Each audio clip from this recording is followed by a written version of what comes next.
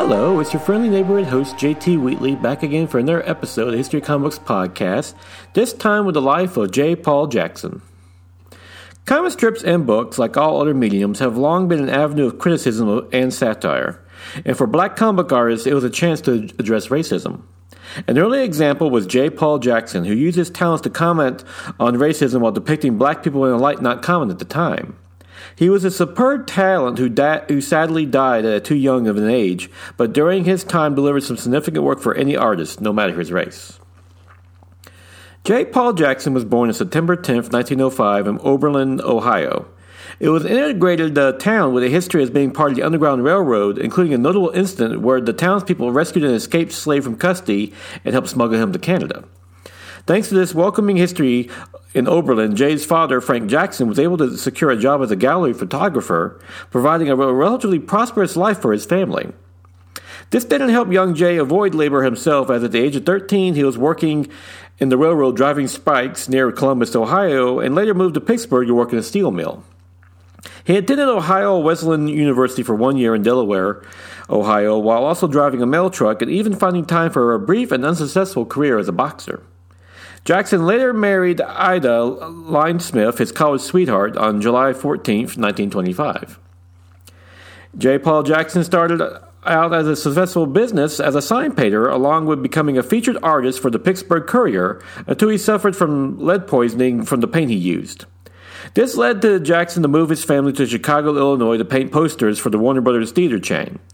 However, tragedy would strike around this time when his wife, his father, and his first child would all die before Jackson was just 22 years old, leaving him to raise his infant daughter, Carrie Lou, alone.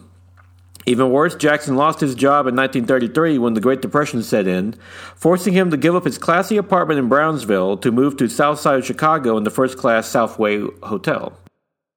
Despite these hardships, Jackson continued to pursue his artistic career, getting a temporary job painting murals for the Old Mexico exhibit at the Center of a Progress International Exposition, while also submitting drawings to Abbott's Monthly, which he had been doing back since the 1920s, a high-class black magazine published by Robert S. Abbott, who also owned the Chicago Defender. This eventually got Jackson a job for nearly 20 years on the Chicago Defender, and even put him in charge of the cartoon section in 1934. His personal life picked up as well, as he met Eleanor Poston at the paper, who was a secretary in the circulation department. Despite Jackson teasing Poston for her hayseed upbringing in Nebraska, a romantic relationship grew, leading to marriage on September 7, 1935. At the Chicago Defender, Jackson would take over the Bungleton Green strip from Henry Brown in 1935, and by all accounts made an immediate improvement, turning a visually dull strip into a witty one with barbed commentary. That same year, Jackson created Tisha Mango for the New York Amsterdam News about a young black woman living in New York City and trying to make it as an actress. Her dreams didn't always come true, and often Tisha would find herself working odd jobs just to make ends meet, such as a maid to a vain white movie star. While mostly a text story accompanied by illustrations, it was edgy for its time, with many of Jackson's illustrations showing Tisha Mango semi-nude. However, it ended after 3 years, eventually evolving into a standard, non-controversial strip. In addition to these strips, Jackson also worked on The Adventures of Bill, As Others See Us, Expedition Follies, Cinda, Speed Jackson, Skin Deep, and Society Sue for the Chicago Defender and other black newspapers, virtually dominating him with his work. This led to Jackson to win 2 front-page awards from the American Newspaper Guild, one for his skewering of the House of Un-American Activities Committee for its attack on Hollywood, as Jackson Comics were known for its biting satire against racists and red-baiters. While his star was rising in black media, Jackson made a move into white media as well. He sold illustrations to pulps like Ziff Davis's Amazing Stories, starting with his 3 stories in July of 1938 issue. Jackson's art was criticized at first, but soon would be known for his pulpy anatomy, receiving much acclaim. He would eventually illustrate nearly 40 issues of Amazing and its companion magazine Fantastic Adventures over the next 4 years, and this work in pulps led to his one and only comic book assignment. Jackson's work is believed to be the first used regularly from a black artist in the pulp area, and he became so successful he was featured in the Introducing the Author segment of the magazine that not only gave his biography, but provided a photo of J. Jackson, affirming to the reader that yes, he was a black man.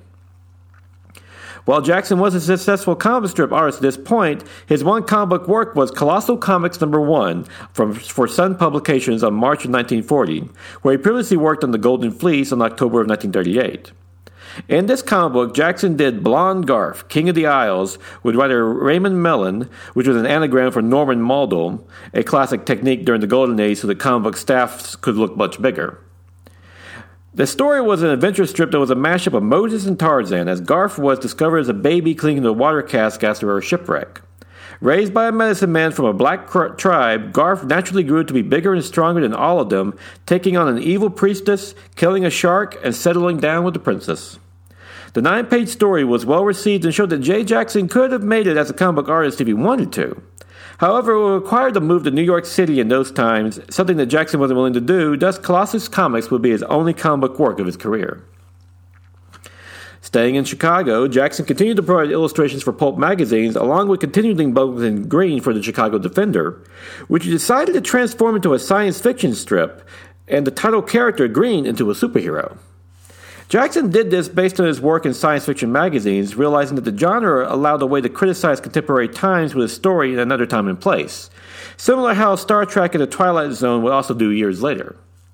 In the strip, Bung is killed and then revived and rebuilt and sent back in time to 1778, where he examines the United States' shameful history of slavery. Then Bung transports to 2043 in Memphis, Tennessee, discovering that blacks and whites now live in a colorblind utopia. He may have needed to travel a little bit further. However, a new continent had risen, populated by green-skinned people who treat white people, which they call chalkies, like Jackson's fellow black people were treated in 1940s America. This was, of course, a nice, biting commentary using science fiction to make a commentary of racism of the times. However, all of this would be erased in 1947 when Jackson left the strip, and with the later writers and artists claiming it was all a dream.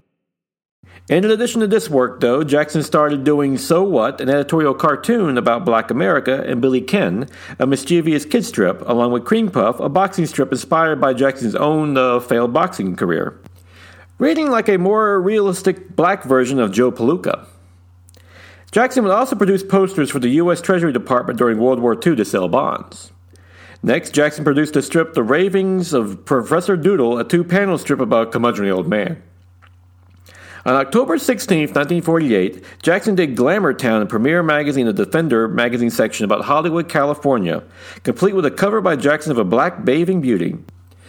This prompted his move to the West Coast in 1949, and Glamour Town's acerbic commentary showed that the Midwestern Jackson had a bit of a time adjusting to living in Los Angeles. He would live and work in Los Angeles for the rest of his life, except for a few trips to Mexico to paint murals. In 1950, Jackson did the Who's Who's of Colored America with a 2-page montage and later did illustrations for Who's Who in the United Nations. In 1951, Jackson joined the staff of the California Eagle, where he did Girly Gags, a single-panel strip about a young black woman, and Home Folks, a large panel cartoon about a suburban black family. Both strips ran to the Defender after they were repurposed in 1954. Jackson later worked at Telecomics, an animation company that developed a method of turning comic strips into cartoons for television. There, he produced a 13-part film, The Search for Christ, that debuted in the late 1952. In addition, he did Glamour Girls postcards for postcard publisher Color Picture of Boston. On May 15 of 1954, J. Paul Jackson suffered a heart attack, dying the next morning at the age of 49. He left behind a number of Girly Gags and Home Folk strips, which his widow had the Defender republish a year after his death, along with being syndicated to other black newspapers. It is a pity that Jackson died so young, as his talent was still emerging and one could only wonder how much farther he could have gone. Despite the racism of his times, Jackson managed to make great inroads into comic books and pulp illustrations, and his legacy as one of the first black artists to do so remains significant to this day. I would like to thank the chief source for this episode, Invisible Men, the trailblazing black artist of comic books by Ken Quattro, which features a great biography of J. Paul Jackson and numerous other black comic book artists, and must own for any comic book fan.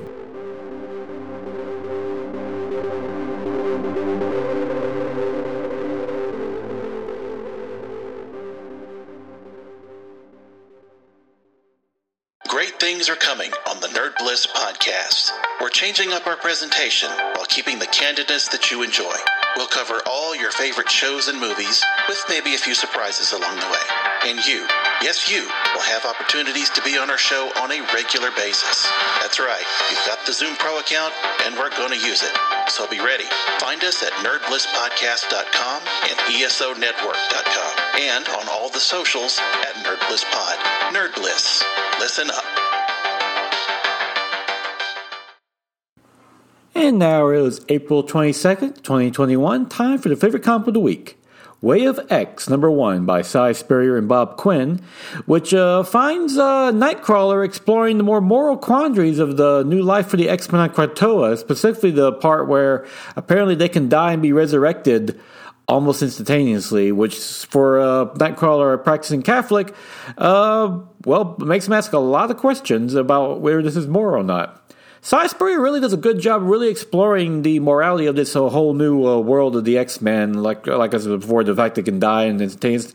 And so it's almost a commentary on the larger aspect of how characters in comic books tend to die and come back to life, and they go like, well, what does it mean if you can? How does death have meaning if you can just come back to life in a few days or something like that? So that's a very interesting aspect to it. And it makes for also a great jumping off point because Jonathan Hickman has done a great job like completely reimagining the X-Men with his whole living on Krakoa and so forth. But it's a little hard to jump into. This one does a nice job of easing you in with some familiar characters, some new ones. And also he doesn't really play off that death motif. What happens to Pixie, one of the younger X-Men characters, is downright chilling. And it's matched great by Bob Quinn's pencils, which look gorgeous, a great depiction of the world in general, and a great depiction of Nightcrawler, who's honestly one of the great X-Men characters. It's the great moral center and so forth. Personally, as a man of faith myself, I like seeing a Catholic like anyone else whose faith is tested and still stays strong with it. So yeah, Way of X #1. Definitely check it out if you're a fan of the X-Men. It's a great comic book in general. And with that, we conclude this biography of J. Paul Jackson. Join me again next week when we do another biography of one of the great black artists of the Golden Age. And until then, go out and enjoy yourself a good comic book.